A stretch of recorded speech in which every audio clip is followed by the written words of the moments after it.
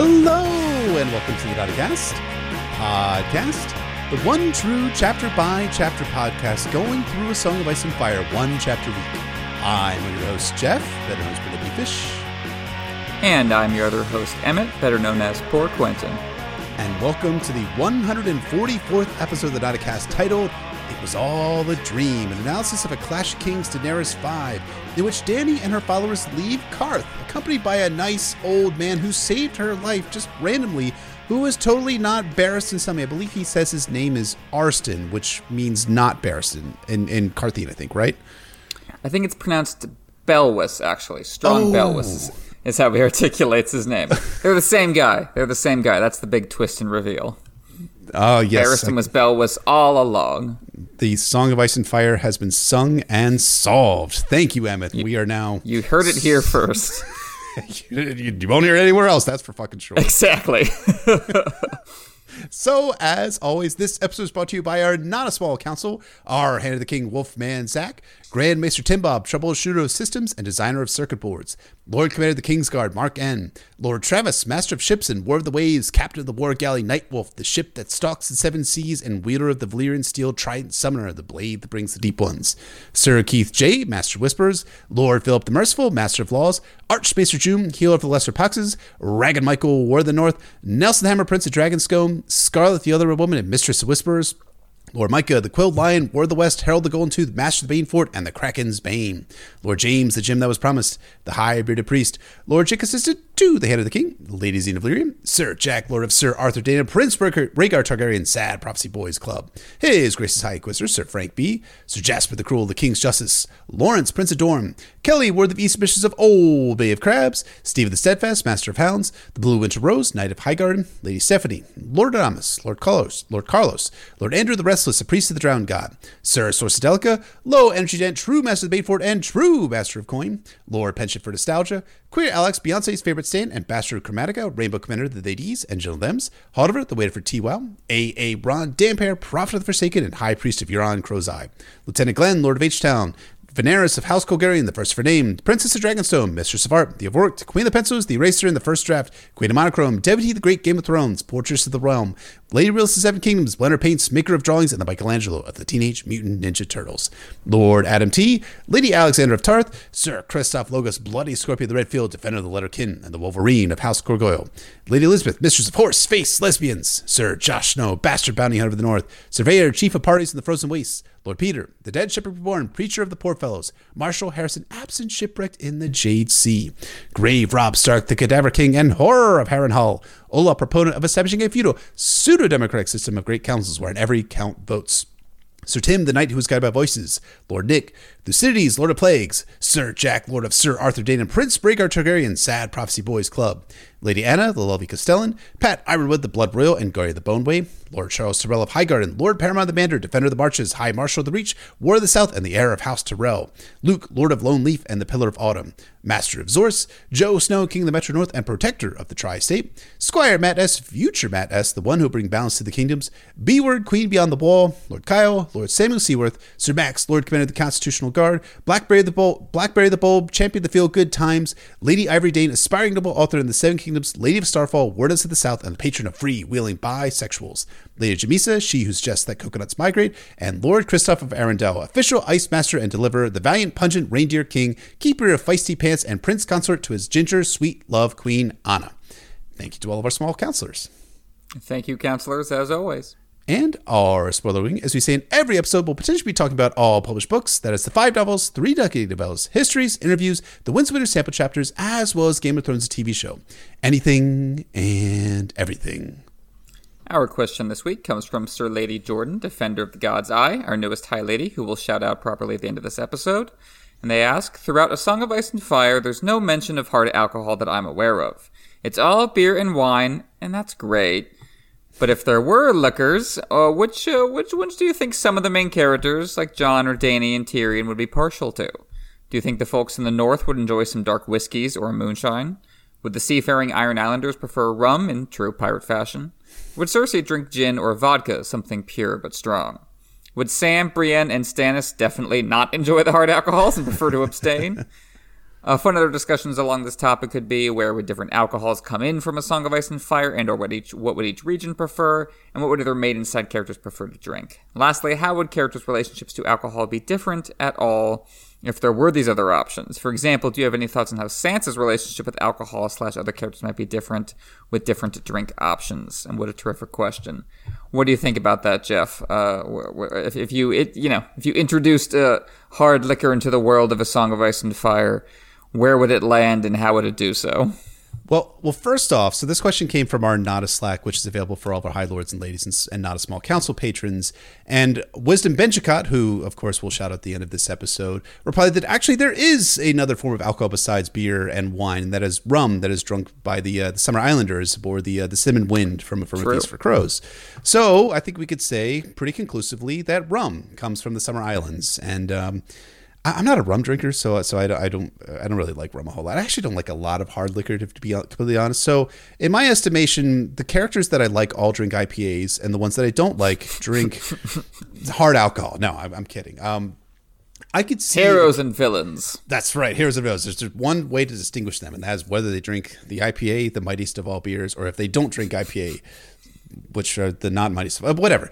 So this is an interesting question. I think when you look historically, where is alcohol developed primarily? You can see your whiskeys and your harder stuff being developed in the northern part of the United Kingdom and in Ireland especially as well. And you need that peat, and you need that, and you need different sort, you need the kind of cold weather. So I think the North would have probably more of your whiskeys and your scotches and things like that. Because we were earlier doing Craster as kind of this dude from the Appalachians sort of thing, you could say that maybe bourbon comes from beyond the wall. Let's say that, so to speak. So all these wildlings develop warming bourbon. Up the bones up there. I could see it. Mm-hmm. Yeah, you could see that as well. And otherwise, I think wine and beer would be the primary thing that people would drink. I'd be curious, something we don't actually see a whole lot of is the seps, and if there's any alcohol that's developed there. Historically, we had a lot of beer and hard liquor that was developed in monasteries in the Middle Ages primarily. So a lot of these really fancy beers that people drink nowadays they could buy from the liquor store, they're developed in monasteries, and that kind of stuff started back after the collapse of the Western Roman Empire, and where a lot of monasteries, they ended up taking a lot of that stuff and making some interesting brews and things, and so to speak. So yeah, who would be drinking what? I mean, I could see Robert doing a lot of Fireball. I mean, come on, let's be real. Robert would line up the shots, no question about it. Stannis would continue to drink water with a squeeze of lemon and a dash of salt in it. I mean, he's not going to be drinking anything. A dash of salt if he's feeling crazy. Yeah, right. Exactly. I think Ned and extra exciting. Ned and Catelyn are the type of people that would drink a glass of wine with dinner, right? But they would never go overboard or anything like that, because that's the type of people they are, Maybe right Catelyn there. will have a dry martini if she's sure Ned's not looking. If Ned's away at Deepwood Motte to talk about Harvest with the Clevers for 3, Catelyn will have a martini, and just no one's allowed to mention it to Ned. If she wants to get in the mood, that's right. She's going to get that martini going. You remember from her second chapter. Never mind. From A Game of Thrones. Exactly. Yes, that's it. All started after she had that her monthly martini. So, what can you say? That's what you get. All right, so I've rambled enough, sir. What do you think about this question? There's all sorts of subordinate questions here, so that are great. That definitely speak to, something that's interesting, which I think that alcohol and your consumption thereof can be part of your personality, though it should not define your personality necessarily.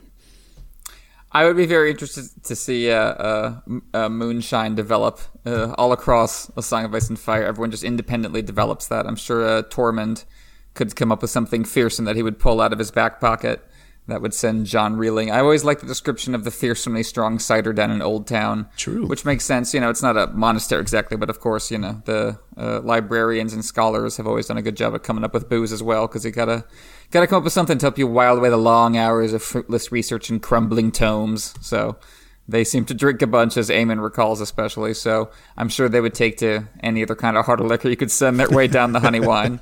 Those librarians like to drink. The maesters do love it. Yeah, I do. I am tickled by the idea of Cersei drinking both gin and vodka, depending on what's available. Euron's kind of already got his psychedelic drink. I agree, rum would be popular among the Iron Islanders. There's probably be some hardcore tequila fans among them, too. They'd be dangerous. I guess the question is what Oberyn wouldn't drink, really. Right. I'm sure he would sample everything in his path. I mean, if these kind of liquors were on the market, honestly, we talked about Robert knocking back Fireball. Robert would be dead of liver poisoning before he ever got near the Iron Throne. So would Brandon Stark. Robert's Rebellion wouldn't be. It would be butterflied away by like cirrhosis at the age of 16 for both of those dudes.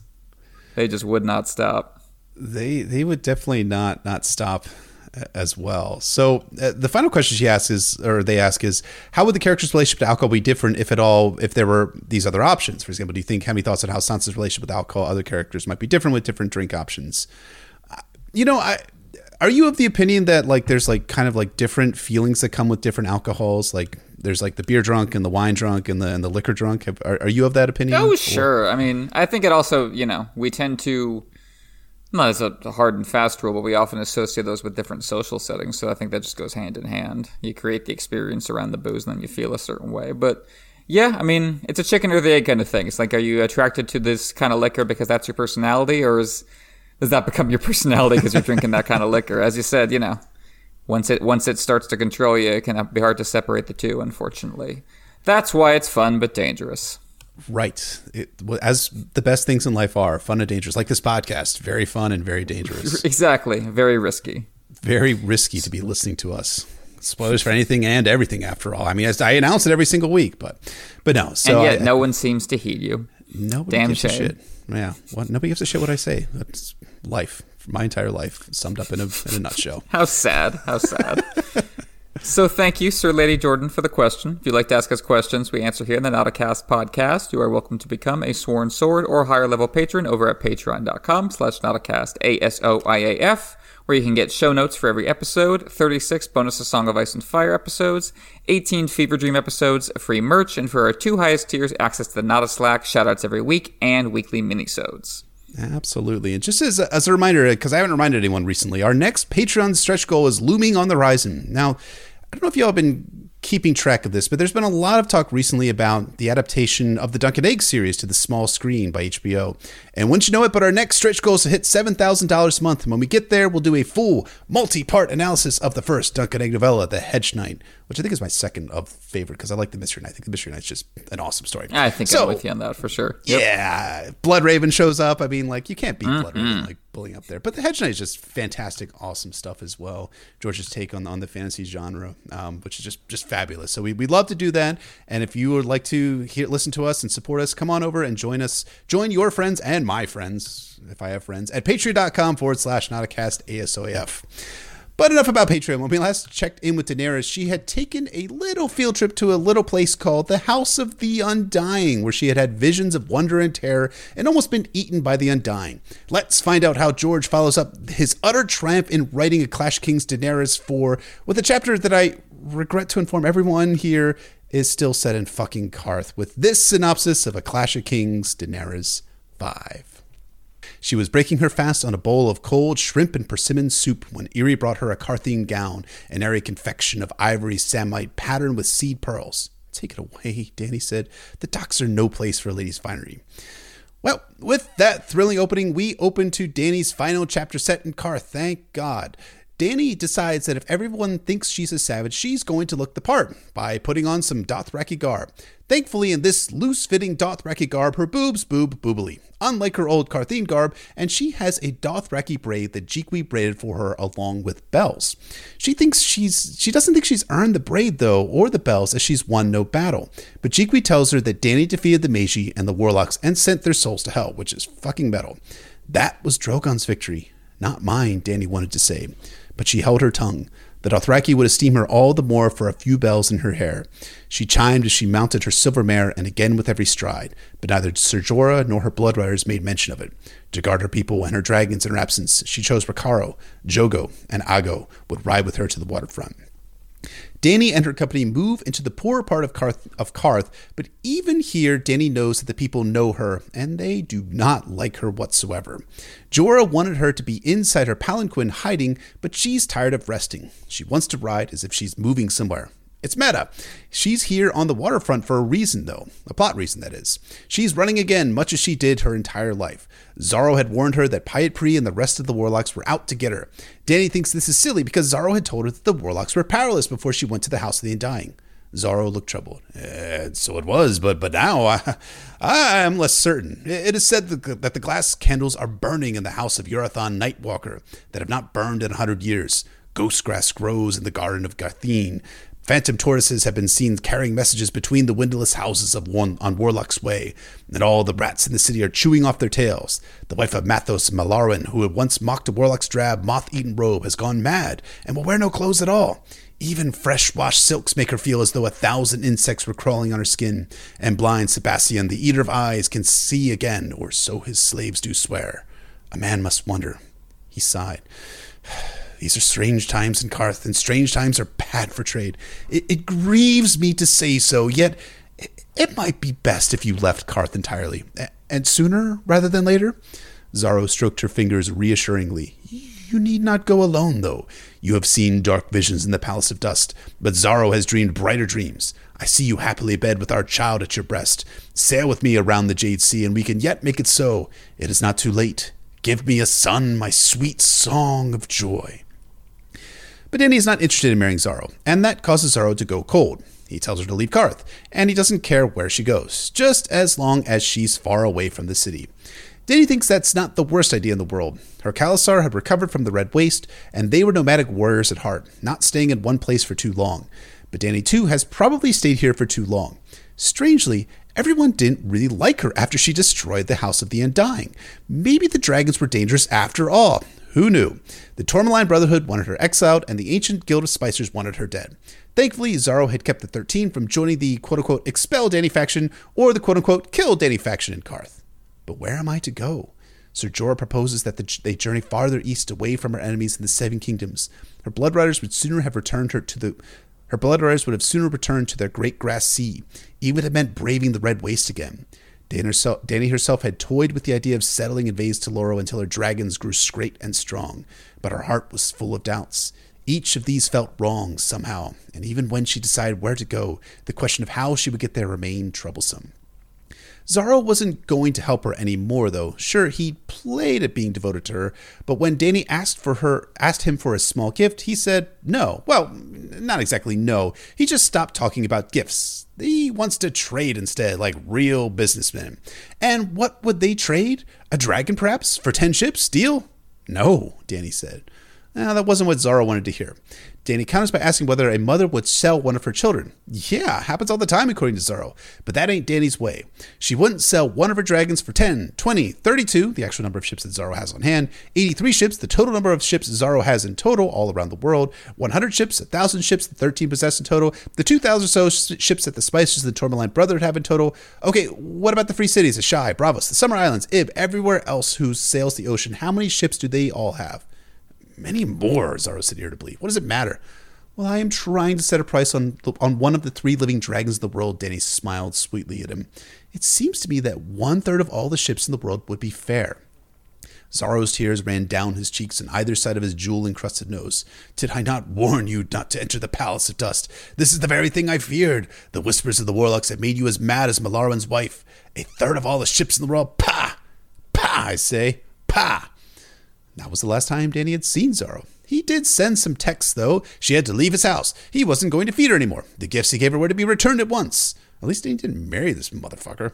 Dany wonders if maybe Xaro or Pyat were the second or third Treesons that Mirri Maz Duur talked about, but she doesn't think so. Pyat wasn't doing this for gold, and Xaro didn't love her. Back to the present, the streets grow empty as Dany walks along the dockside. She thinks about the House of the Undying, wondering at the things she had heard. What was all that dragon has 3 heads talk, she asked Jorah. It's probably symbolic of a sigil of the House Targaryen, Jorah answers.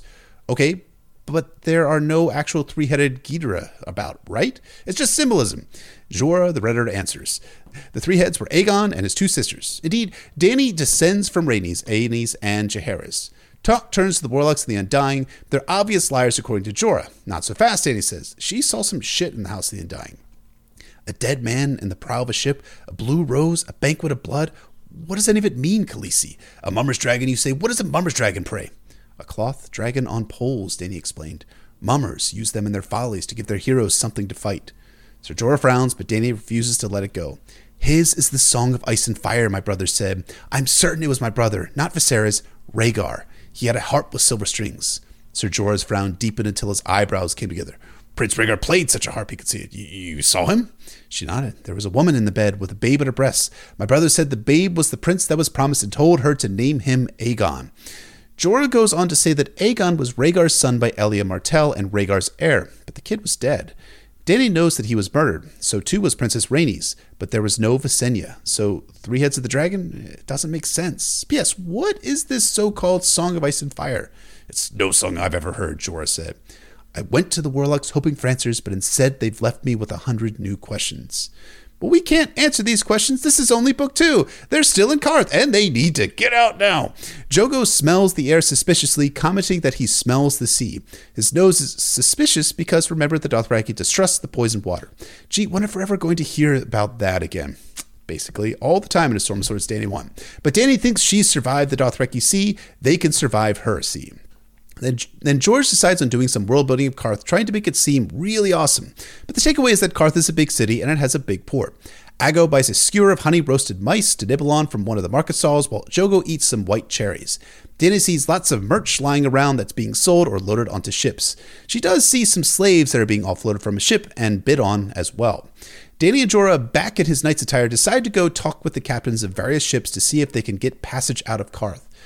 But negotiations don't go well. Some laugh at her. Alysanne thinks she's joking. One captain would take the dragons on board, but not the Dothraki, which...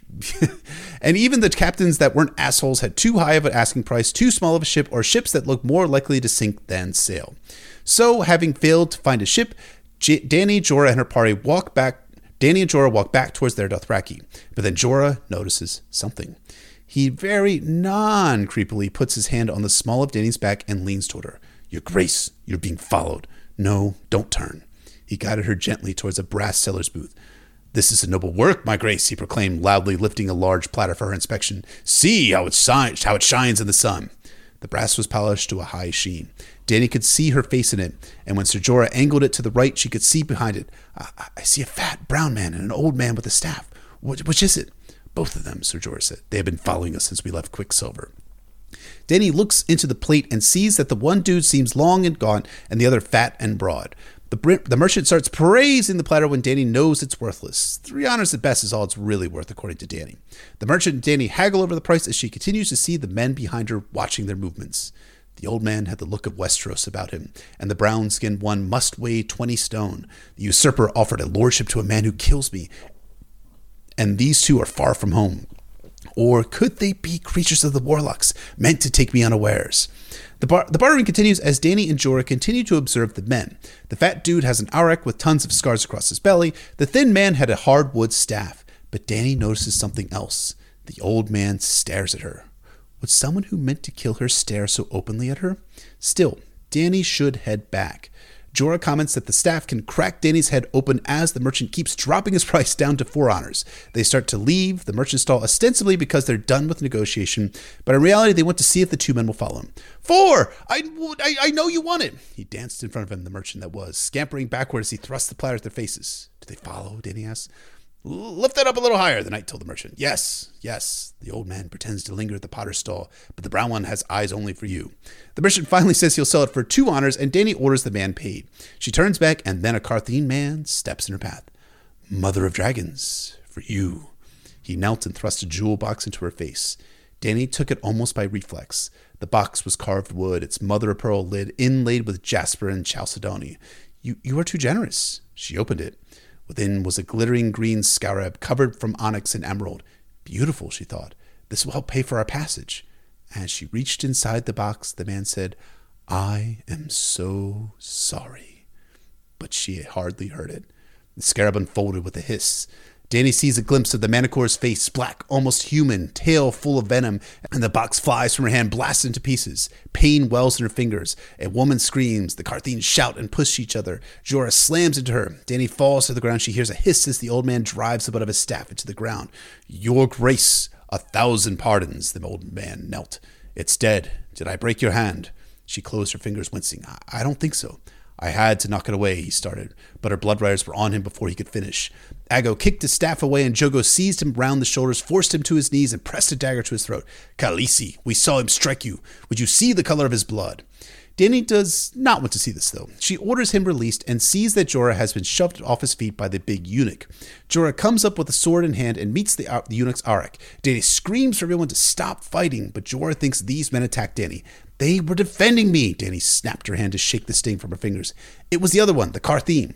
When she looked around, he was gone. He was a sorrowful man. There was a manticore in the jewel box he gave me. The man knocked it out of my hand. Dany goes over to the brass merchant and helps him up. She asks if the manicore stung him. It didn't, but it had touched him. Dany notices that the man had shit himself. She gives the man a silver and sends him before turning back to the old man. She asks who she owes her life to. You owe me nothing, your grace. I am called Arstan, though. Belwas named me Whitebeard on the voyage here. Arstan, huh? Weird. That sounds like this other guy I know. His name was Barstan? Karstan? Larstan? Barristan? Maybe. I'll workshop this name. Maybe I'll figure it out along the way. The old man asks about Belwas, and Belwas is Strong Belwas. He was a veteran of the fighting pits of Meereen. He lets every man cut him once before he kills them. It's his trademark. P.S. Do you want to count the cuts, Dany? You want to see how many men he's killed? No, Dany doesn't really want to do that, but she would like to know why Strong Belwas is here. As to that, he came via way of Meereen, by way of Qohor, and then Pentos when he was dispatched by a fat man whose hair smelled sweetly. Irish Spring, maybe? Dany realizes who this might be. Illyrio. Were they sent by Illyrio? We were, your grace, old Whitebeard replied. The Magister begs your kind indulgence for sending us in his stead, but he cannot sit a horse as he did in his youth, and sea travel upsets his digestion. Earlier he had spoken in the Valyrian of the free cities, but now he changed to the common tongue. I regret if we caused you alarm, if truth told. We were not certain. We expected someone more regal? Dany laughed. She had no dragon with her, and her raiment was hardly queenly. You speak the common tongue well, Arstan.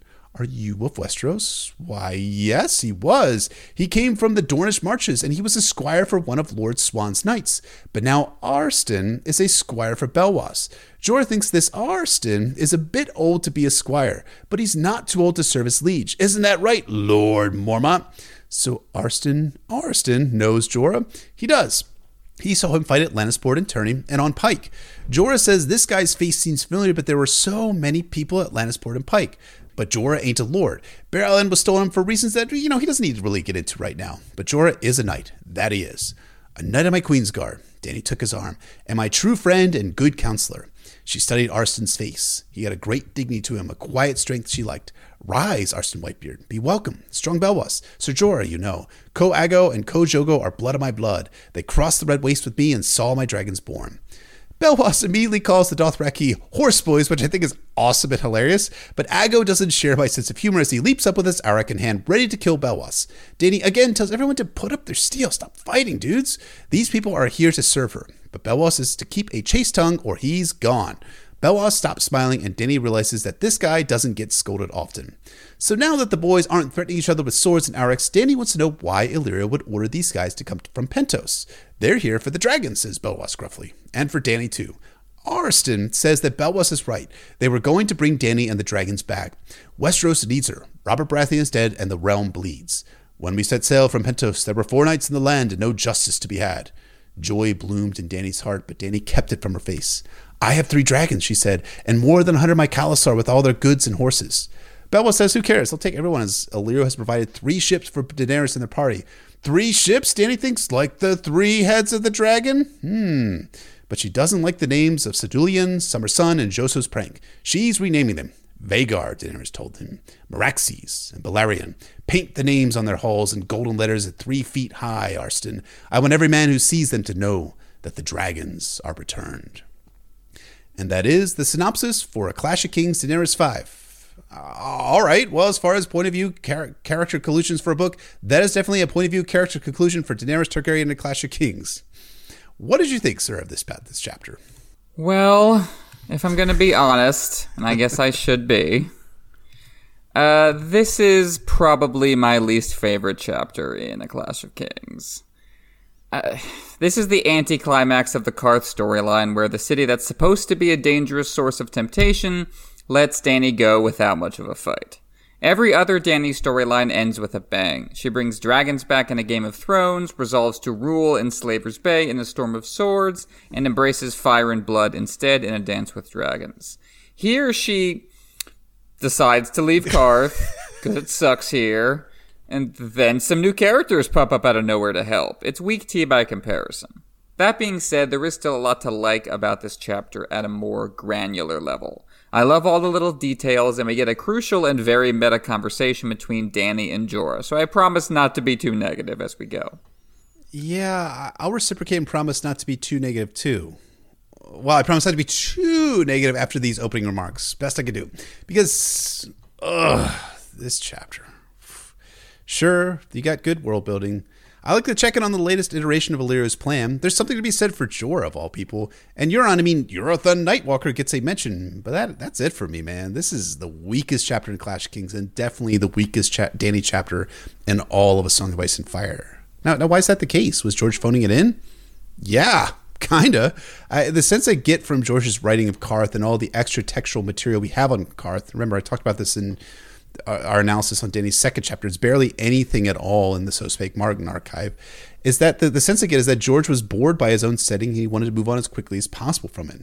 It didn't have to be that way. I repeat myself from Dany 1, 2, and 3, so is George. But Dany's Slaver's Bay arc in A Storm of Swords could also be viewed as a narrative speed bump for Dany here. But there, George really nailed Dany's story, her reckoning with her own slavery, her taking on a messianic conquering role on a violent yet moral crusade to end slavery in Slaver's Bay. But then you have the aftermath, and the knowledge that winning the war doesn't solve shit, and her deciding to rule a city-state at the end of that arc rather than move forward to Westeros is just really thrilling stuff. But what's the takeaway from Qarth at the end of A Clash of Kings Daenerys 5? You said it more succinctly than I could say it here. It sucks, and she is moving on. And we're gonna have to just move on with her ultimately, and kind of enjoy what little scraps we can from this chapter. After the fall of the House of Usher, the Undying, Dany's warm welcome in Qarth has run out. As she says, they remembered dragons are dangerous. The Qartheen initially saw her as spectacle, as a shadow on a wall. She was a way to make money, a circus act no different than the Fiery Ladder. Qarth is like Hollywood, a city of beautiful surfaces, as a comparison Chloe aka Liza Arbor has made before. As in The Wizard of Oz, the mortal sin of any dream world is looking behind the curtain, breaking the fourth wall. The House of the Undying was the literal heart of that image factory, fantasy made flesh. Dany burned it down. So basically now she's being blacklisted. Xero warns her that the remaining warlocks are planning on getting their revenge. Dany reminds him that he said the warlocks are powerless. And so he did. Back when he was trying to seduce Dany to stay in Qarth with him, it served his interests to downplay the warlocks. Now Xero wants Dany to leave town with him, so it serves him to play up the warlocks as a threat. Xero is never genuine. Like Qarth itself, there is nothing meaningful underneath the glittering surface, only self-interest. I love the passage where Xero explains the changes in Qarth that have him worried. It's all these weird little details that don't add up. You could argue that this is self-indulgent world-building, but I think it fits with the nature of Xero and of Qarth, as well as Dany's story as a whole. Glass candles and ghost grass, phantom tortoises and rat tails. The images are so vivid, so specific, but what do they actually mean? All they really suggest is that something is happening. Something has changed. But the observer has to decide what that something is. There is a concept in the Hindu faith called Kakataliya. The Sanskrit text Yoga Vasistha gives this example. A bird lands on a tree branch. Simultaneously, a fruit falls from the branch. Did the bird cause that? Or was the fruit ripe and it would have fallen at that exact moment anyway? The limits of perception, especially bound within linear time, make it impossible to answer. Along the same lines, George neither confirms nor denies that the warlocks have gained power, that all these signs mean something. It's a possibility that never resolves. This is relevant to Dany because all she has to work with in terms of home is signs and signifiers. She doesn't remember Westeros, so she has to rely on suggestions that don't add up to reality any more than these do. Last week we talked about how Dantos didn't witness directly the conclusion to the Battle of Blackwater. He could only pass on the story to Sansa, the detached image shot through with his own limited perception. Same applies here. Zero says that a blind man in the city now can see the definition of a divine miracle, or so his slaves report, anyway. We have no direct, unmediated access to the truth. All we have are stories, images out of context. We might as well be that blind man, eating eyes and hoping to see. All Zero can do is wonder. But the truth isn't important to him. All that matters is that strange things are happening, and that's bad for trade. Zero cares about profit, full stop, and wields the power of perception to make money. He counters the dark visions of the House of the Undying, as he says, with his own bright dream of marrying Dany, but just as the Undying lured Dany in with images before trying to suck her dry, Zero is luring Dany in with words while trying to make off with one of her dragons. He offers her ships in exchange, but as Dany points out, this is hardly equal. Her dragons are unique. How do you put a price tag on a miracle? She loves them like children. Would you ask a mother to sell her children? Yep, Zero says he would. That's his worldview. People are units of currency, negotiable as anything else. He has no heart, no humanity that would lead him to think differently. It's a classic argument over the worth of the individual. Stannis and Davos will have a similar exchange in the Storm of Swords. What worth a single child? Everything, Davos says, and Dany agrees. Her dragons are living beings, equivalent in worth to all the lifeless ships in the world. Money can't buy love, Tywin said. Money can't stable your horse or buy you a haul when you're trying to keep warm at night. And Dany makes the same argument, but flipped on behalf of love rather than money. Yeah, you can't buy it. That's what makes it so special. Zero can only interpret this as madness. Oh, the Child Queen is so arrogant that she wants a third of all the ships in the world. He fails to see the metaphor, the idea that each individual contains the world entire. A city without meaning cannot comprehend meaning when Dany talks about it. There's no love here. This, Dany finally understands, is how Qarth works. It promises more than it can ever deliver while stripping away what little you have. As she thinks Zero and Pyat Pree were playing the same game, magical, political, it doesn't really matter. Zero then finally kicks her out with a series of hilariously bitchy messages. I do wish there was more teeth to his rejection, that he was made to feel a little more intimidating and scary, but it does fit the nature of Qarth. In the end, you become passive. All your surface desires have been sated in this city, and you lose the will to dig deeper. Qarth can be seen as George interrogating the utopian ideal by casting it as just hedonism that doesn't change any structure. He's building, kind of more cynically, on More's Utopia, Plato's Republic, and Campanella's City of the Sun, to create a city in which individual wealth and splendor does not solve the conflict in the human heart. Money can't buy happiness, I guess, is the ultimate takeaway from Qarth, right? Exactly. Yeah. Maybe. Well, we'll see. I think another striking feature for our final Xaro, Zoandaxis, and Daenerys Targaryen interaction, at least until it Dance with Dragons, is that Xaro doesn't use compulsion to try and seize a dragon from Daenerys. He merely asks, and then suggests a trade when asking fails. And yet we know from earlier Dany chapters in A Clash of Kings that Qarth has something of a military, camel riders and such, and a fleet. So why didn't Xaro try to steal a dragon, a la what the Warlocks attempted with Daenerys in Game of Thrones Season 2? The answer, I think, is what you were saying about the passivity of Qarth. Sure, the Tourmaline Brotherhood demand her expulsion, the ancient guild of spicers, that great Dune reference, demand Dany's death, but they do fuck all to accomplish their objective. All of the wealth that Qarth receives from its place as a trading hub in Essos has made the wealthiest of Qarth indolent, lazy, passive. It's simply not worth the effort for Xaro here, and that begs the question of why he was after a dragon in the first place. To Xaro and the Qartheen, I don't think they wanted a dragon to conquer the world or restore a Cathene military supremacy. It's not the sense I get.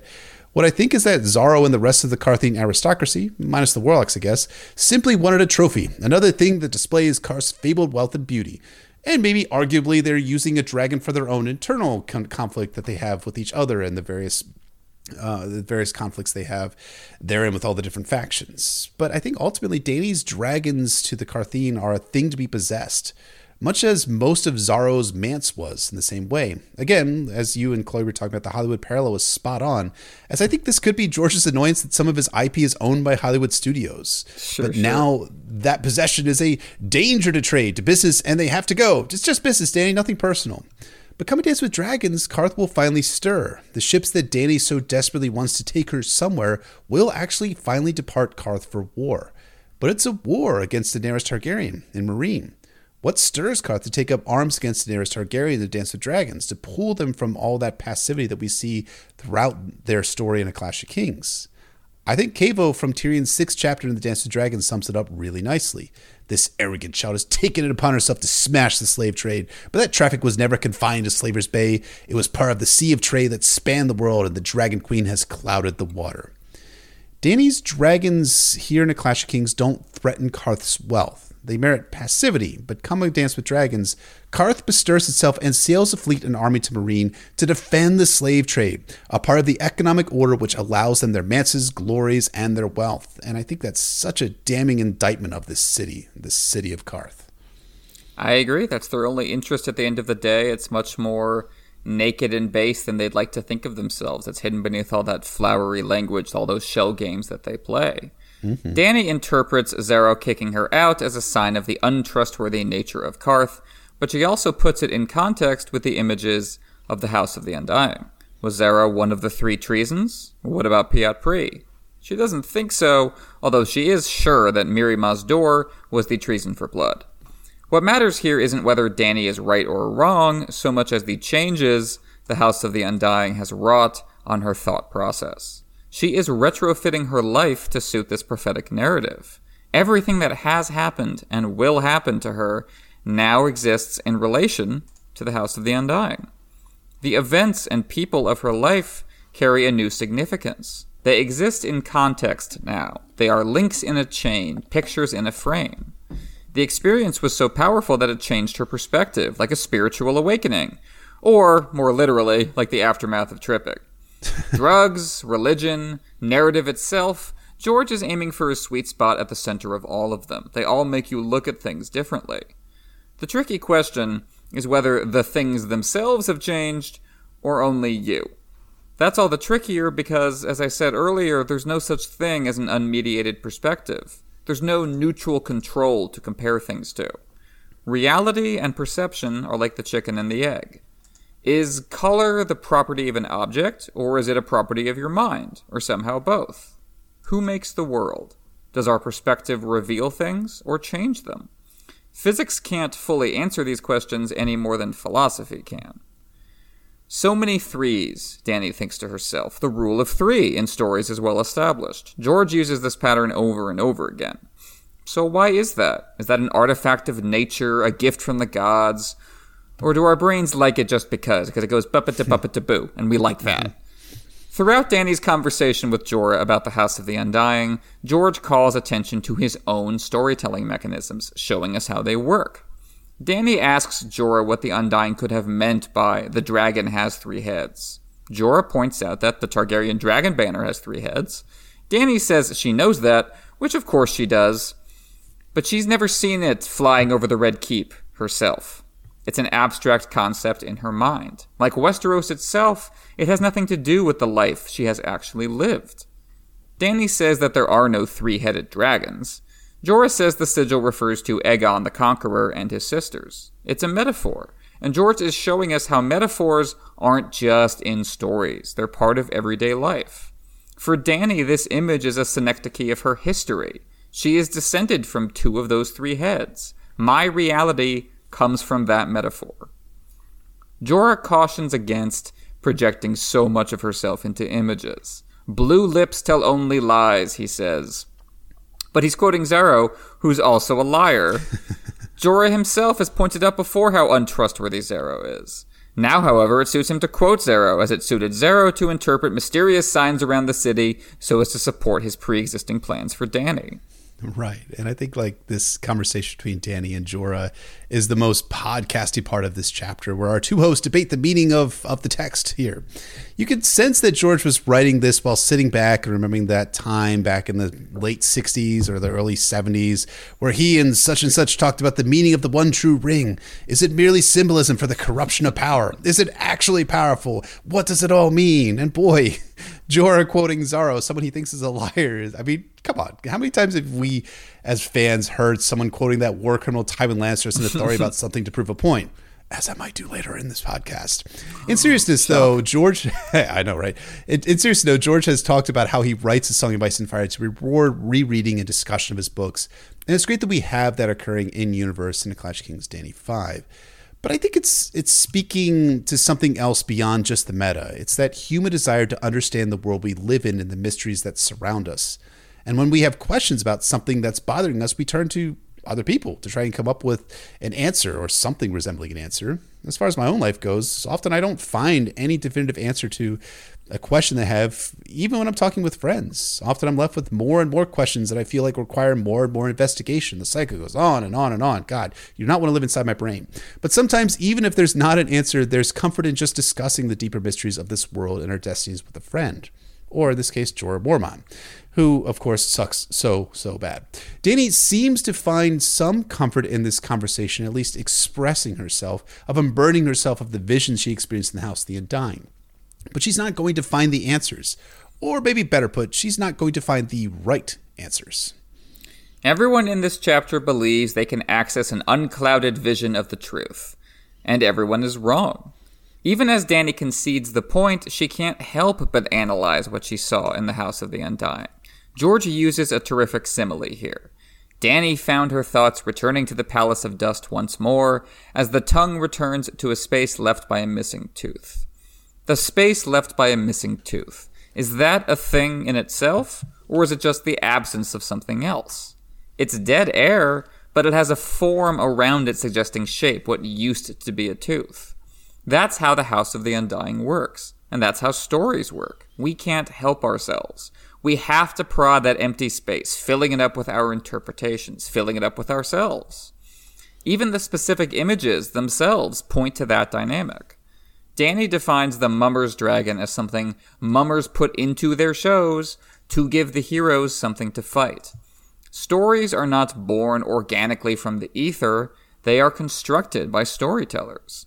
Whatever in-universe motivation the villain may have, the real reason they are there is to give the hero something to fight. It's as if Dany briefly glimpsed George behind the veil and realized that she's in an artificial universe, playing by deliberate narrative rules she could figure out. She even stumbled upon the title of the series itself, A Song of Ice and Fire, spoken by her fallen brother Rhaegar. This is what starts to sway Jorah. Rhaegar's harp, his wife with his newborn child. These are tangible connections to the Westeros that Jorah, unlike Dany, knows well. It's the proof of concept, demonstrating that the House of the Undying is not pure bunk. There's stuff that Dany shouldn't know that she now knows. That's as far as they can get, though, because whatever was supposed to happen with Rhaegar and Aegon VI was wiped out by Robert's Rebellion.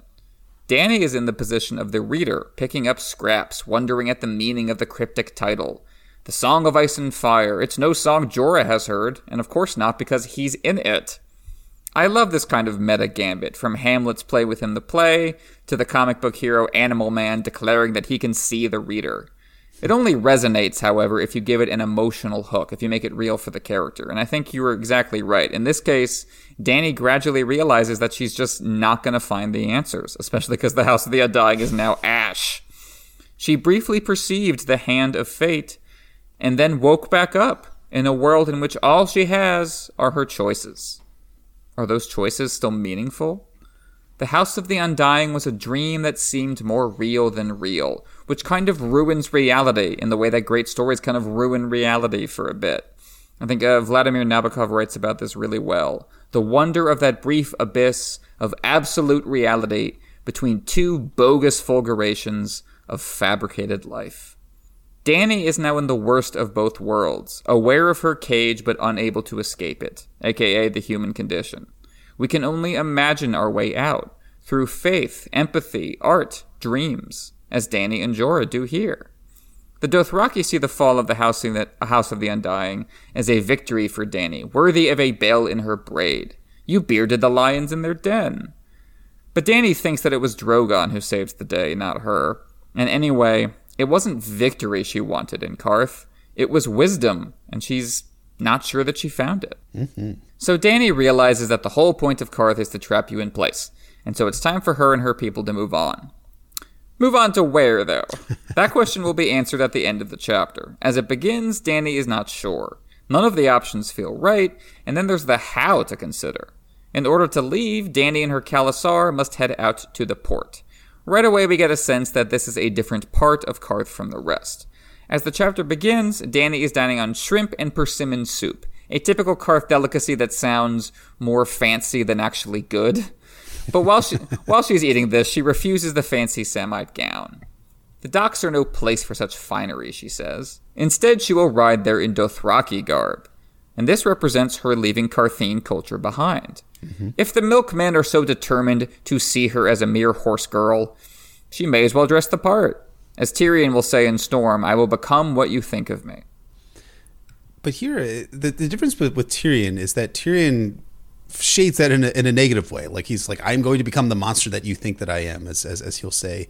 Whereas here, I think that this is actually showing some character progression and good character beats for Dany, that she is dressing the part, showing early sparks of the leader that she's about to become in A Storm of Swords, at least the larger leader of the larger group of people.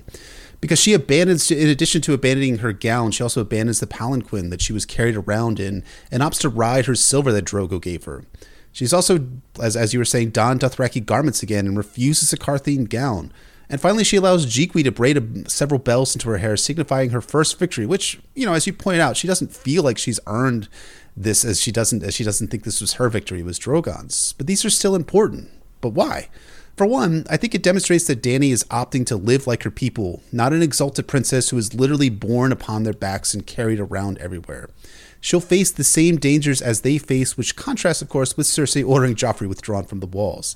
It also shows that Dany is finally moving again. The palanquin and Qartheen gown slowed her movement down. Ergo, Qarth only slowed Dany down, and she is moving on. That's a bit of a metaphor for George, I think, here. Finally, that bell in her hair is doing really good visual politics in front of her people. It may not be a crown, but it almost acts as a Roman victor's laurel, symbolizing her as the victor. She defeated the warlocks, she defeated the undying. And I think, something as we see a lot in Westeros is that people tend to be more inclined to follow someone they view as a success. Whether that translates culturally from Essos to Westeros, that's something we'll explore most definitely in A Dream of Spring next week. Well, nothing succeeds like success, right? It has its own momentum. If you look like you're a winner, you become a winner. That's kind of what Renly was trying to make happen earlier on in the Clash of Kings. So we have this port. The port is Dany's entryway back to the world outside the Mirage pocket universe of Qarth. This is where all cultures mingle together. Dany has to ride through a poorer part of town to reach it, so the golden illusion of wealth in Zero's manse is fading. On this reread, I noticed the parallels between Qarth's port and the western market of Vaes Dothrak back in A Game of Thrones. Both settings overwhelm the senses. Someone tries to kill Dany in both places. You have the wine cellar in Vaes Dothrak and the sorrowful man here. In both cases, she then turns toward Westeros before being diverted. You have Drogo saying, we're going to go across the narrow sea and attack the people in their iron castles, etc., etc., and then they get diverted by Mirri Maz Duur in the Birth of the Dragons. In this case, you have these ships that are going to take Dany back to Westeros, but then she, of course, ends up going to Slaver's Bay. So very similar pattern in both cases. The port in Qarth is even more vivid than in Vaes Dothrak. Dany's blood riders eat honey-roasted mice and fat white cherries. Dany smells frying fish and hot tar and sperm all at once. But she's also learned enough about Qarth to realize that this is the city's black market. People who can't afford the official bazaars come here. Like everywhere else in Qarth, it runs on deception. Dany notices quote-unquote dragon's eggs for sale that look a lot like painted rocks. Dany has the real deal, living, breathing miracles that burst out of what seemed like just dead rock. All Qarth can offer is the rock. The image, the concept, the surface appeal, as with Zero's miniature army that he offered back in Dany 3. But Dany's authenticity won't serve her with the ship captains. They refuse her for a variety of reasons. Every part of her coalition seems to offend someone. Some of the captains are afraid of dragons, some of them are bigoted against the Dothraki. Some of them, though, just don't believe her legend, who she is, who she's supposed to be, where she's going. She's just kind of like too good to be true, almost. I agree with that. I think it's a great catch you made about the Western market / murder attempt parallel. That's really awesome that George does that again and infuses it with a little bit of a different atmosphere and plot setting and character motivation. The thing that caught my attention on this reread is that for all I criticize Dany's Qartheen arc, and I will return to that in just a moment here, there is something to be said for the vibrancy of this part of Qarth, at least the port, as a setting. Dany is a real figure of prophetic destiny, the mother of dragons, but the world doesn't simply exist to react to her presence. The port in Qarth goes about buying and selling and conducting today's business and only interacts with Dany and her party as they make contact with them in buying honeyed mice and white cherries. The Messiah may move among them, but they have their own lives and jobs to attend to. The bustle makes the place kind of feel alive and not just a stage for Dany to act upon. There's also something to be said for how George does a great job of making Dany the reader avatar for a new and unfamiliar place, again, which is very similar to what he does in the eastern and western markets from Vaes Dothrak. Dany doesn't say a word for 4 long paragraphs here in A Clash of Kings Dany 5. She's taking in the sights and sounds of Qarth much as we are. George has Dany watching the experience of Qarth on our behalf, and that allows us to see Qarth in our own mind's eye. But again, this is Qarth, and there's always something just a little bit off about the writing. Before Arstan and Belwas show up, Dany is with her followers, and she asks them about where she might go. Jorah suggests heading farther east, while her Bloodriders want her to head back to the Dothraki Sea. Dany herself thinks she might return to Vaes Telloro until her dragons grow up, but she doubts herself and finally decides on going somewhere else, despite Dany describing the journey and how she would get there as quote-unquote troublesome. So you, Emmett, you're a smart and observant man, and you'll probably know the answer here, but I have a question for you. Where does Dany decide to go here in this chapter? Do you know? How about you, the audience who are watching on the live stream? If you've reread this chapter before you came listening to this podcast, where is Dany actually going to go to before Arstan and Whitebeard show up? Or Arstan, Whitebeard, and Strong Belwas show up? I'll pause for a second and wait for some answers. Time's up. It's not explicitly said in the text, but the inference is that Dany decides that she's going to Westeros, and we can infer this as she heads all the way back over to the part of the port where the sailors and captains speak Valyrian or the common tongue, and also thinks that the 30 ships Xaro has could land a small army in Westeros, but she doesn't have a small army. But here, the less than great writing of Qarth rears its ugly head again.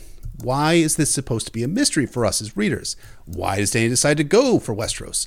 What's Dany's plan to take Westeros when she gets there? As for the ambiguity of where Dany is going, the argument could be that George wanted it to be a surprise, but that really doesn't work as narrative because, of course, Arstan and Belwas show up and convince Dany to go to Pentos before Dany scotches that plan after Jorah convinces her to try for Astapor and the Unsullied. As to why Dany is heading for Westeros, I think, and this is just me guessing here, I think George tries to tie it together obliquely with Dany and Jorah attempting to analyze the prophecies from the House of the Undying and having those prophecies point to her and to her place in Westeros. But it doesn't work because Dany isn't making the connections of what she saw in the House of the Undying explicitly with her wanting to go to Westeros. Furthermore, I would just guess that maybe Dany's plan was that the dragons would grow in size during the long journey to Westeros, and that would be how she attempts to conquer Westeros. But again, that's not made explicit in the text as entering Dany's mind at any point in this chapter. Instead, she's going to Westeros because she has to leave Qarth, and I guess she's going to go to Westeros, I guess. Now, I think if George had been writing Qarth with the similar precise writing he does for Dany's game, storm, and dance arcs, he might have tried tying her decisions to the prophecies she experienced in the House of the Undying, coupled with her desire for home, and then connected that desire with her memories of Viserys and her constantly being on the run and Viserys' desire for home. Remember in a Game of Thrones when Viserys was not being an abusive asshole, he would look far off in the distance and see home and talk lovingly about home and the Red Keep and King's Landing and Dragonstone and all those places. That could have been a powerful moment. But George doesn't do the necessary character work to make Dany wants to go home believable or compelling, at least here in A Clash of Kings Dany 5. Qarth, man, is such an enigma of writing for me. At points, it's some of George's finest prose with the following of the Bleeding Star across the Red Waste and the House of the Undying from Dany 4. But at other points, like here, it feels uninspired, and I return back to my opening thoughts. The lack of inspiration for Dany and Qarth can be sourced to George's own boredom with the place and how that bled into Dany's less than stellar characterization in this book. I agree totally. What's interesting about Qarth, what works, is hard to get at. It seems like it's not being executed properly. There's a lot of structural bits that are choppy and getting in the way. So at last in this chapter, as they're walking the port, the plot shows up as Jorah notices that they're being followed. I do like the gambit with the brass tray. It's another perfect microcosm of Qarth. It's a reflective surface that distorts whatever you're looking at and rips you off in the process. That's the House of the Undying. That's the fiery ladder. Everything is a performance, a mummer's farce, as Dany says. Jorah pretends to admire the brass. The salesman pretends that it's worth more than it is, and also pretends not to hear their whispered conversation. The presence of the stalkers adds tension to the scene, but the salesman's haggling is comedic. He drops the price without blinking, chewing the scenery as he goes on about his wives beating him for selling it for so little. The scene is so extended and he becomes so desperate for a sale that he offers it for less than Dany thought it was worth. He's not even profiting anymore. And yet, after the assassination attempt, Dany ends up paying him a silver for his trouble. So Qarth rips Dany off one last time on the way out. So yeah, that assassination attempt from the sorrowful man with the manticore, I'm with Stephen Atwell that it's disappointingly low-key. This is the biggest threat Dany faces in Qarth, really? But it's still a solid misdirection. You think the threat is coming from Dany's stalkers, and then they're the ones who wind up saving her. Dany gets a chance here, as you were saying earlier, to show off her leadership skills, which have mostly been on the back burner in Qarth.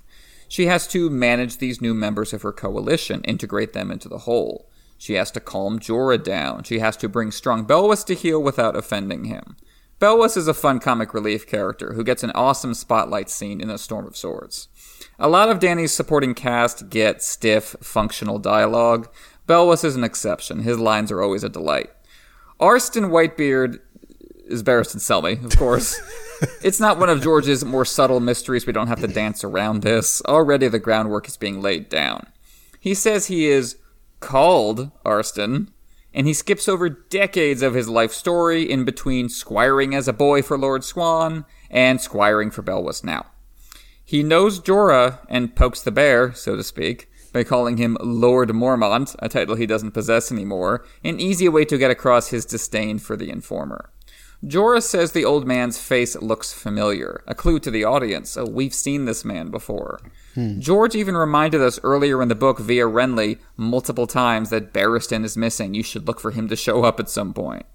Again, everyone is performing. Everyone wears a mask.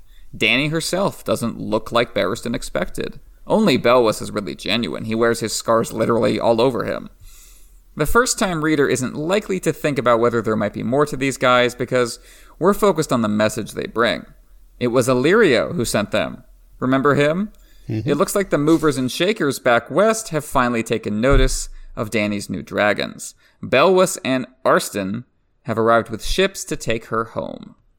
But wait, Emmett, why in the world did Illyrio and Varys send Barristan to Daenerys instead of young Griff? Wouldn't it have made more sense for these two conspirators to further enshrine young Griff with another exemplar of Westeros' chivalry and legitimacy to win the optics game against the Lannisters and whoever else is standing athwart their path to the Iron Throne? Well, yeah. I mean, we're going to have a little discussion about this because at this point in the story, and we don't know this for sure, but we do know, actually we do know this for sure. We do know this from Connington's later memory. Young Griff has Jon Connington with him now, or Jon Connington has young Griff with him now. Either or. Adding in Sir Barristan Selmy to young Griff's entourage would make people in Westeros turn their heads. Just look at everyone, as you were saying, from Renly to Joffrey to Catelyn to Stannis to Tywin, wondering where Sir Barristan is. And do recall what Tywin Lannister said about Barristan's dismissal back in a Game of Thrones Tyrion 9. And dismissing Selmy, what was the sense in that? Yes, the man was old, but the name of Barristan the Bold still has meaning in the realm. He lent honor to any man he served. So this is either just really, really dumb on Varys and Lars. So this is either just really, really dumb on Varys and Illyrio's part, or it's another example of George not quite having the young Griff character invented or having that really nailed down, right? Well, not so fast. Let's talk about the endless debate about when young Griff came about first. We did talk about this in our episodes on the House of the Undying, but we'll bring it up here briefly. Though there may not have been a character named Young Griff that existed in name here, and there may not have been a quote-unquote Jon Connington by this point as well, I would say that both characters existed at this point in George's imagination. Daenerys saw a mummer's dragon in the House of the Undying and went so far as to define what that meant, as you talked about earlier. Meanwhile, we'll meet Red Ronnet Connington by name in Sansa's final chapter as one of the knights pledging fealty to Joffrey after serving Stannis. And early in A Clash of Kings, Tyrion does mention two unnamed Hands of the King who died penniless in exile. One of them is Lord Merryweather, the other one is, of course, Jon Connington. And here in A Clash of Kings, Daenerys 5, Aegon gets a nice little name drop within the context of Dany and Jorah discussing what she saw in the House of the Undying and what Rhaegar had named his son. So George had the Mummer's Dragon, an exiled hand already in play in A Clash of Kings, though of course he may have retconned the dying in exile to quote-unquote reported dead in exile, but actually very much alive Jon Connington, and he was talking specifically about Aegon VI in this very chapter. So I think George had young Griff in play here, even if he hadn't come up with a name by this point. Let's turn back to Barristan Selmy now. Was this a massive clusterfuck on Varys and Illyria's part to send Barristan first to Daenerys instead of to young Griff? I don't think so, actually. For one, Varys and Illyrio now knew about the dragons, thanks to old Slaybear's spy reports, and the plan was to bring Dany and her party back to Pentos as Belwas and Arstan tell Dany in this chapter. Now, obviously, Dany makes a Slaver's Bay detour, but we should wonder what would have happened if Daenerys actually showed back up to Pentos, as Illyrio had planned.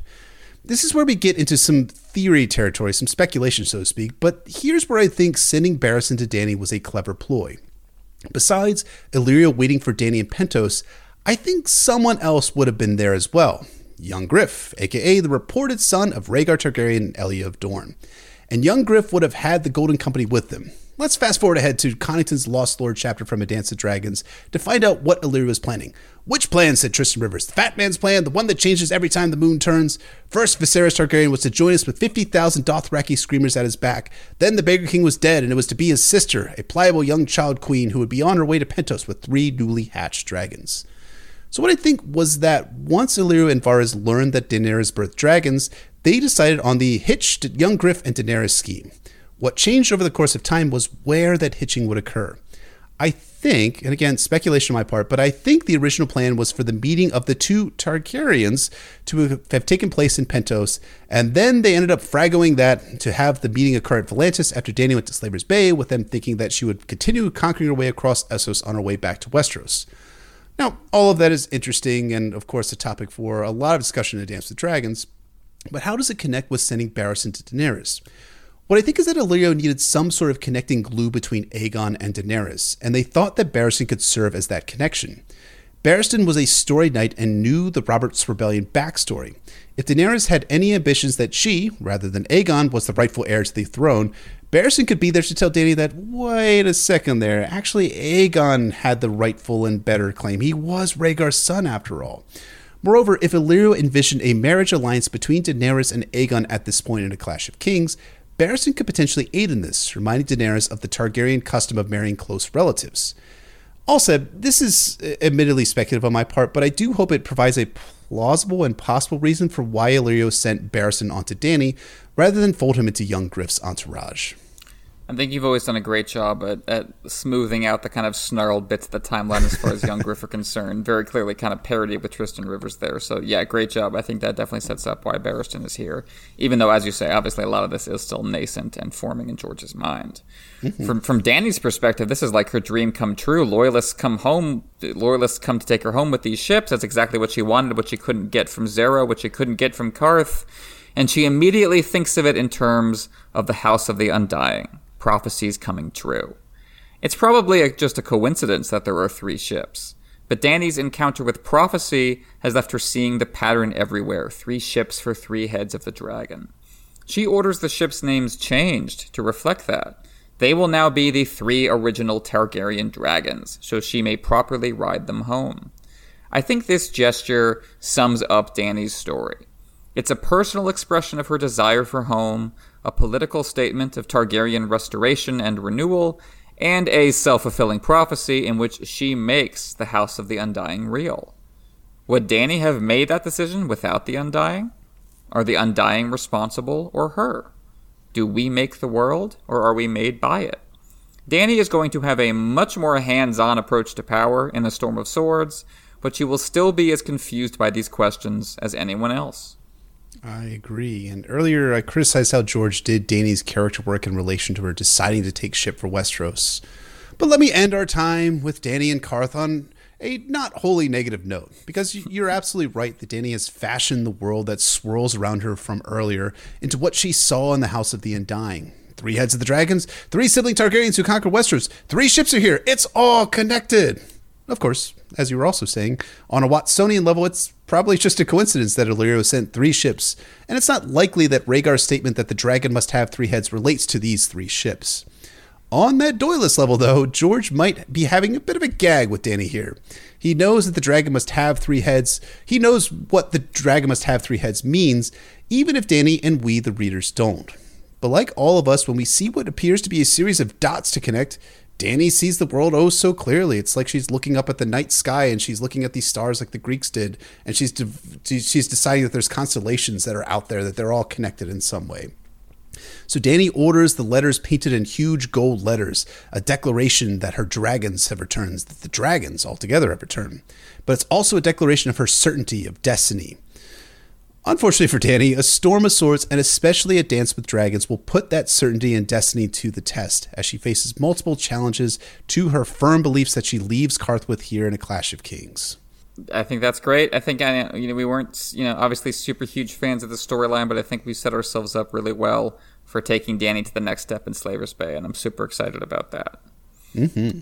So in terms of foreshadowing and groundwork, obviously all this backstory with Aegon VI is going to return with a vengeance in A Dance with Dragons. We've been alluding to that. But yeah, this is a case where your first time through, you don't even realize it's being set up. You think this is just backstory for something that a character that's long dead, something that's not going to matter, that's just being mentioned in passing, but it all becomes very important. So, obviously make sure you read things closely because you never know what's going to come back.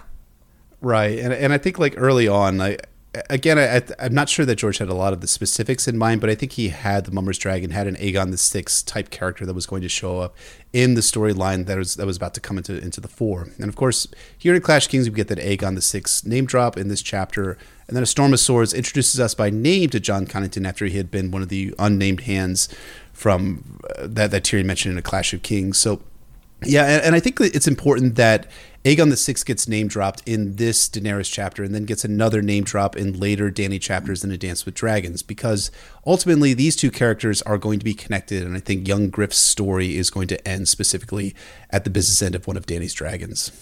Agreed.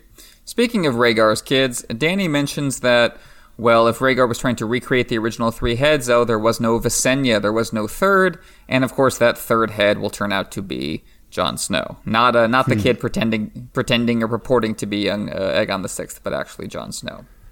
I had this weird feeling when we were going through this chapter when they're interpreting the 3 heads of the dragon, and I was wondering, and I know that George has confirmed in Ahsoka Martin that the Aegon that was referred to was Aegon VI, that is Rhaegar's son, with Ilya of Dorne. But I also kind of wondered too whether that's also an allusion to Jon Snow's name too, of being Aegon Targaryen. That even if it's symbolically that he named his one son Aegon and he named his other son Aegon, because I guess the Targaryens don't really have much in the way of imagination when it comes to names. But I think it's important that the 3 heads of the dragon is something that a lot of fans debate about, but I definitely think that Jon is one of those 3 heads.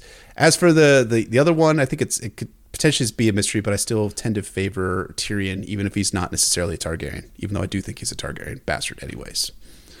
It's the irony of the 3 heads as Rhaegar saw it, and then the 3 heads as George sees it, and then the 3 heads as Dany considers, and they could all be different. And those will be conflicting for narrative prominence. Oh yeah. So we were talking about that we're transitioning into A Storm of Swords here with Dany, which we all love as one of Dany's strongest arcs. And there are 2 moments in this chapter which basically set up the first half of her A Storm of Swords arc. The first is that she likes hearing Valyrian spoken at the Qartheen docks and can understand it. And the second is that she needs an army, which of course means that Astapor can't come soon enough. So of course the Valyrian that she likes hearing spoken is going to play a part in her negotiations with that idiot asshole Astapor guy, and of course that she needs an army is going to factor into how she gets the Unsullied and takes them on, and how that becomes like a point of discussion between her and Jorah in her first chapter in A Storm of Swords. Like I was saying earlier, the port is Dany's gateway back to the rest of the world, and Slaver's Bay is kind of a slap to the face, a shock, as she re-encounters that world. And yeah, she's solved part of her problem here because she's escaped Karth and she has ships to go westward, but she still doesn't have an army. And as we'll get into in A Storm of Swords, Jorah has his own personal reasons for not wanting to just deliver Dany cleanly into Illyrio's arms. So all that's going to come together in Slaver's Bay. It's going to be so much fun to get into that. So finally, for foreshadowing groundwork, we could call this a part of Micah's minor character corner, although this is not necessarily a character, it's a ship, because Dany attempts to gain passage aboard one of the ships at the docks called the Slow-Eyed Maid. And that ship gets a mention in Davos' second A Dance with Dragons chapter as visiting White Harbor and bringing news of Dany and her dragons to the people of White Harbor.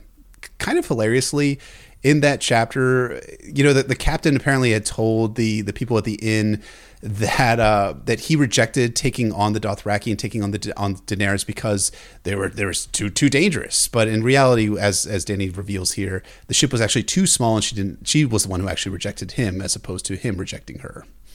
The story just changes in the telling. It's that telephone game across Westeros.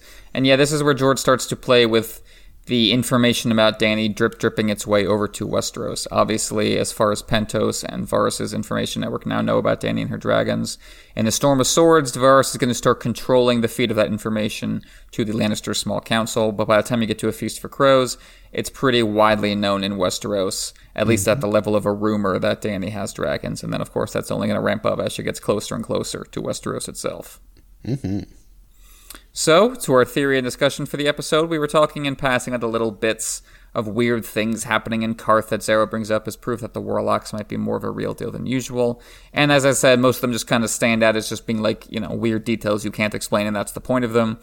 But one that stands out in retrospect is the first one that Zara brings up. It is said that glass candles are burning in the house of Urathan Nightwalker that have not burned in 100 years. Glass candles themselves come up again in A Feast for Crows in the Old Town plot, as being devices like the Palantirs in Lord of the Rings that allow you to look through shadow and cloud and stone and flesh across great distances in time and space and see things that are going on in other areas of the world. So that could be potentially tied into that plot, George setting up the glass candles ahead of time, but also the name Urathan Nightwalker is very telling. And there's the possibility that this might be connected to a character we meet later in the series. Yes, that character, of course, is Quaithe, right? She is Urathan It's Quaithe Nightwalker. again. Yay! Yay, Quaithe! Oh God, we couldn't leave it. We couldn't leave Karth without one final mention of Quaithe here. So obviously, the character Urathan Nightwalker, as many folks have theorized, is most likely Euron Greyjoy, and this is really interesting because George has done a really interesting thing for this character known as Euron Greyjoy, who, of course, is Emmett's favorite character and is a character that I've come to more and more appreciate as we've gotten deeper into doing the series together, as well as also doing all our parts for our Patreon episodes about the Forsaken.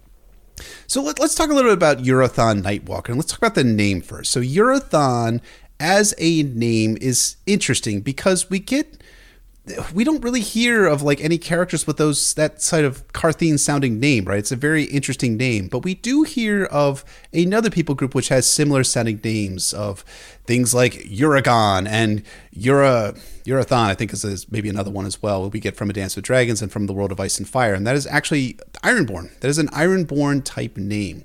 And then we have Nightwalker as well. Nightwalker, that kind of seems to symbolize something else about Euron. Again, listen to our episodes about the Forsaken for more about that.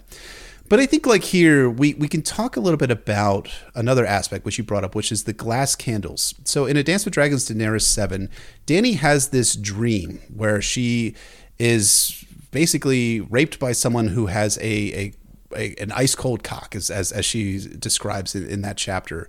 That is most likely Euron Greyjoy utilizing the glass candle in the way that he does, which is just complete fuckery.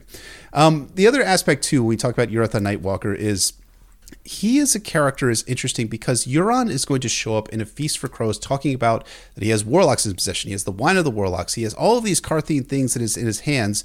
And he also has a dragon horn, which can bind dragons. As we find out from the World of Ice and Fire app, which Random House and George R. Martin released in 2014, We do know that George confirmed, semi-confirmed, I guess, because it's not in the text, but semi-confirmed that came from the Warlocks. We know from A Dance with Dragons that the Warlocks have been dispatched for Daenerys Targaryen, but they never seem to materialize in her arc somewhere trying to kill her.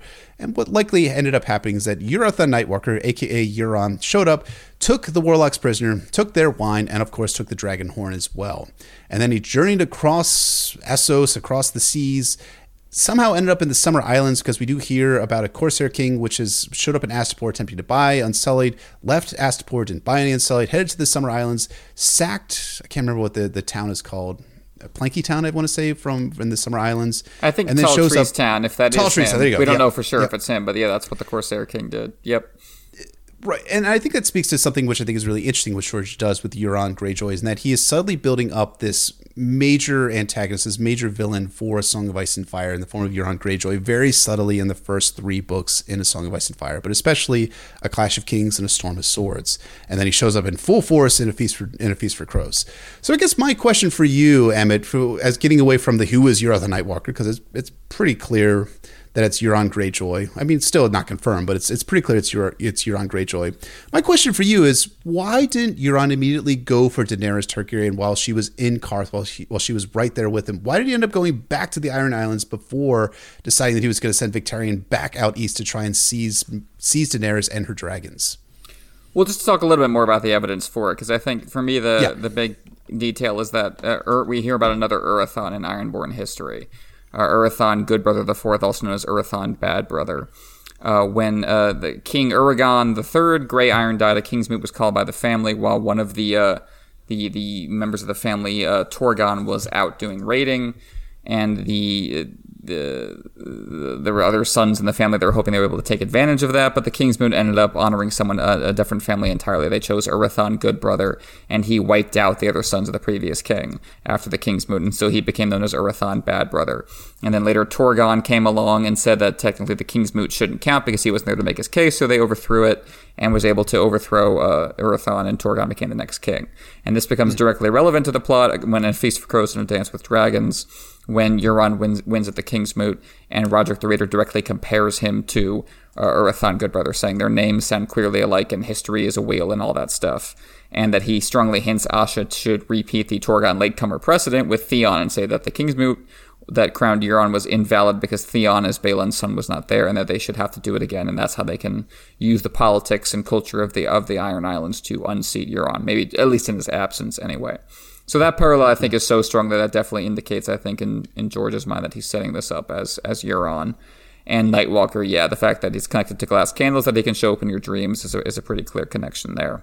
I don't think George ever intended Euron to enter the story this early, which makes me curious as to why this little mention is in there at all. I think it'd be easy if Euron is having a big villain speech later in the series to list this among his resume, that I was Urathon Nightwalker in Qarth, along with another bunch of names he can list off for himself. I don't think there really is an in-universe reason. I don't, you know, Zero doesn't even say that Urathon is there. It just says it's happening in his house. But I think it sets up the glass candles strongly. I don't, sorry to disappoint, but I don't think there really is a motivation for him not to do it. I just think George doesn't have time for him to at this point.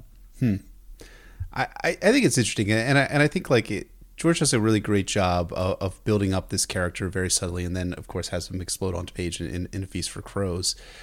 I think that's a really good storytelling technique, to have your villain just emerge very, very slowly in the narrative from A Clash of Kings, from his mention in Theon's first and second chapters in A Clash of Kings, to Euron the Nightwalker in Daenerys' fifth chapter in A Clash of Kings, the mention of him here, to having the Corsair King show up to try and buy Unsullied, to have him show up at Tall Trees Town, as everyone has corrected me about, to have him then show up have him hear about him off page in A Storm of Swords, as Euron shows back up in Catelyn's chapters in A Storm of Swords as they're making their way up to the twins for the Red Wedding, and then have him actually explode onto page in A Feast for Crows, and especially in The Winds of Winter. I think that's really, really good storytelling to kind of build up this villain. It's a slow burn rise of a villain, and I think that works really well in the context of A Song of Ice and Fire. And I think this is one of the places that George did a really good job in expanding the stories out from simply a trilogy to a 4-book trilogy to 6 books to 7 books. It really helps to expand these characters and expand your villains so they become both believable and much more scary too as they progress in the narrative. I totally agree. So, I think that is going to wrap us up for this analysis of A Clash of Kings, Daenerys 5, and of course going to wrap us up completely for Daenerys' story in A Clash of Kings. One more point of view character down, folks. We are driving towards the end. As always, thank you so much for listening, and if you have the chance, please rate and review us on Apple Podcasts, Google Play, SoundCloud, Podbean, Spotify, anywhere and everywhere where you find our podcasts. You can check out our Patreon at patreon.com/NauticastASOIAF. You can follow us on Twitter at NauticastASOIAF or shoot us an email at nauticastasoiaf@gmail.com. You can find me at PoorQuentin on Twitter or at PoorQuentin.com. And you can find me at Brendan B. Fish on Twitter, Brendan B. Fish on Reddit, and my website is warsandpoliticsviceandfire.wordpress.com. We want to shout out and thank our high lords and ladies on Patreon. Red Relu himself, who has renounced his allegiance to the Squishers, Lady of a Thousand Words, Septon Maribald the Shoeless Sage, Sister Winter, Lady of the Wolfswood, Nacy the Elusive, Warden of the Neck, Defender of the North, and Keeper of Secrets, Sir Thomas the Raven Knight, Lord of Blackwood, Sir Way of Course, Matt, Warden of the Sanguine Shore, Lord Sam K, Wisdom Benjagut, Alchemist of Sets and Quanta, Mage of the Arts of Bullen de Morgan, Tibbs the Great of House Catnapping, Lord J. Manderley, Baker of the Frey Pies, Septon Merriful Head of Hair, Lady Silverwing, Joe Snow, King of the Metro North and Protector of the Tri-State, Kaboth the Unfrozen, Lord of the Bricks and Castle Crimson Light, Sir Keith of House Corbray, Wielder of Later Forlorn, Lord Andrew, Warden of the Dubai Sands, Lord Young of the Ghost Woods, Lady Mira Reed, Wielder of Dark Sister, Slayer of Tinfoil, Sir Will of the Anarcho-Syndicalist Commune, Lord Clay, Sir Small Paul, Guardian of the Stone Haven, Defender of Dunatar Castle, Septon T-Bone, Refined Wrangler of Icy Arachnids, Lady Veronica, who has abandoned the orphans at the end of the crossroads to become the Queen of Memes, Lady Danielle of House Lannister, Titanium Pirate, Lady Joan, Lady Ranger of the Frostfangs, Lady Amy Blackfire, Analyzer of Chinese Literature and Dismantler of the Patriarchy, Sydney of House Quo, Princess of the Friendly Black Hotties in the Summer Isles, Random, Fierce Protector of Cripples, Bastards, and Broken Things, and our newest High Lady, who asked this week's question, Sir Lady Jordan, Defender of the God's Eye. So thank you so much to our High Lords and Ladies, and a special welcome to Sir Lady Jordan, Defender of the God's Eye. Absolutely. Thank you folks so much, and welcome to Sir Lady Jordan, Defender of the God's Eye. It's a really cool title. I really, really love it a lot. So, join us next week for A Clash of Kings Arya 10, in which Arya interns for Lord Roose Bolton, who is very bad, before finally escaping Harrenhal and heading off into the wilderness of the Riverlands. She doesn't even get a letter of recommendation first. Poor Arya. Just a waste of time. Just a waste of time. But yes, definitely, this is... Arya 9 might have been your favorite Arya chapter, but I think Arya 10 is definitely my favorite Arya chapter in A Clash of Kings. All right, I look forward to it then. Oh, I can't wait to do that with you, sir. So thank you so much for listening. Thank you to all of you who have watched us on our live streams. Thank you again to all of our patrons, and we'll see you next week for A Clash of Kings Arya 10.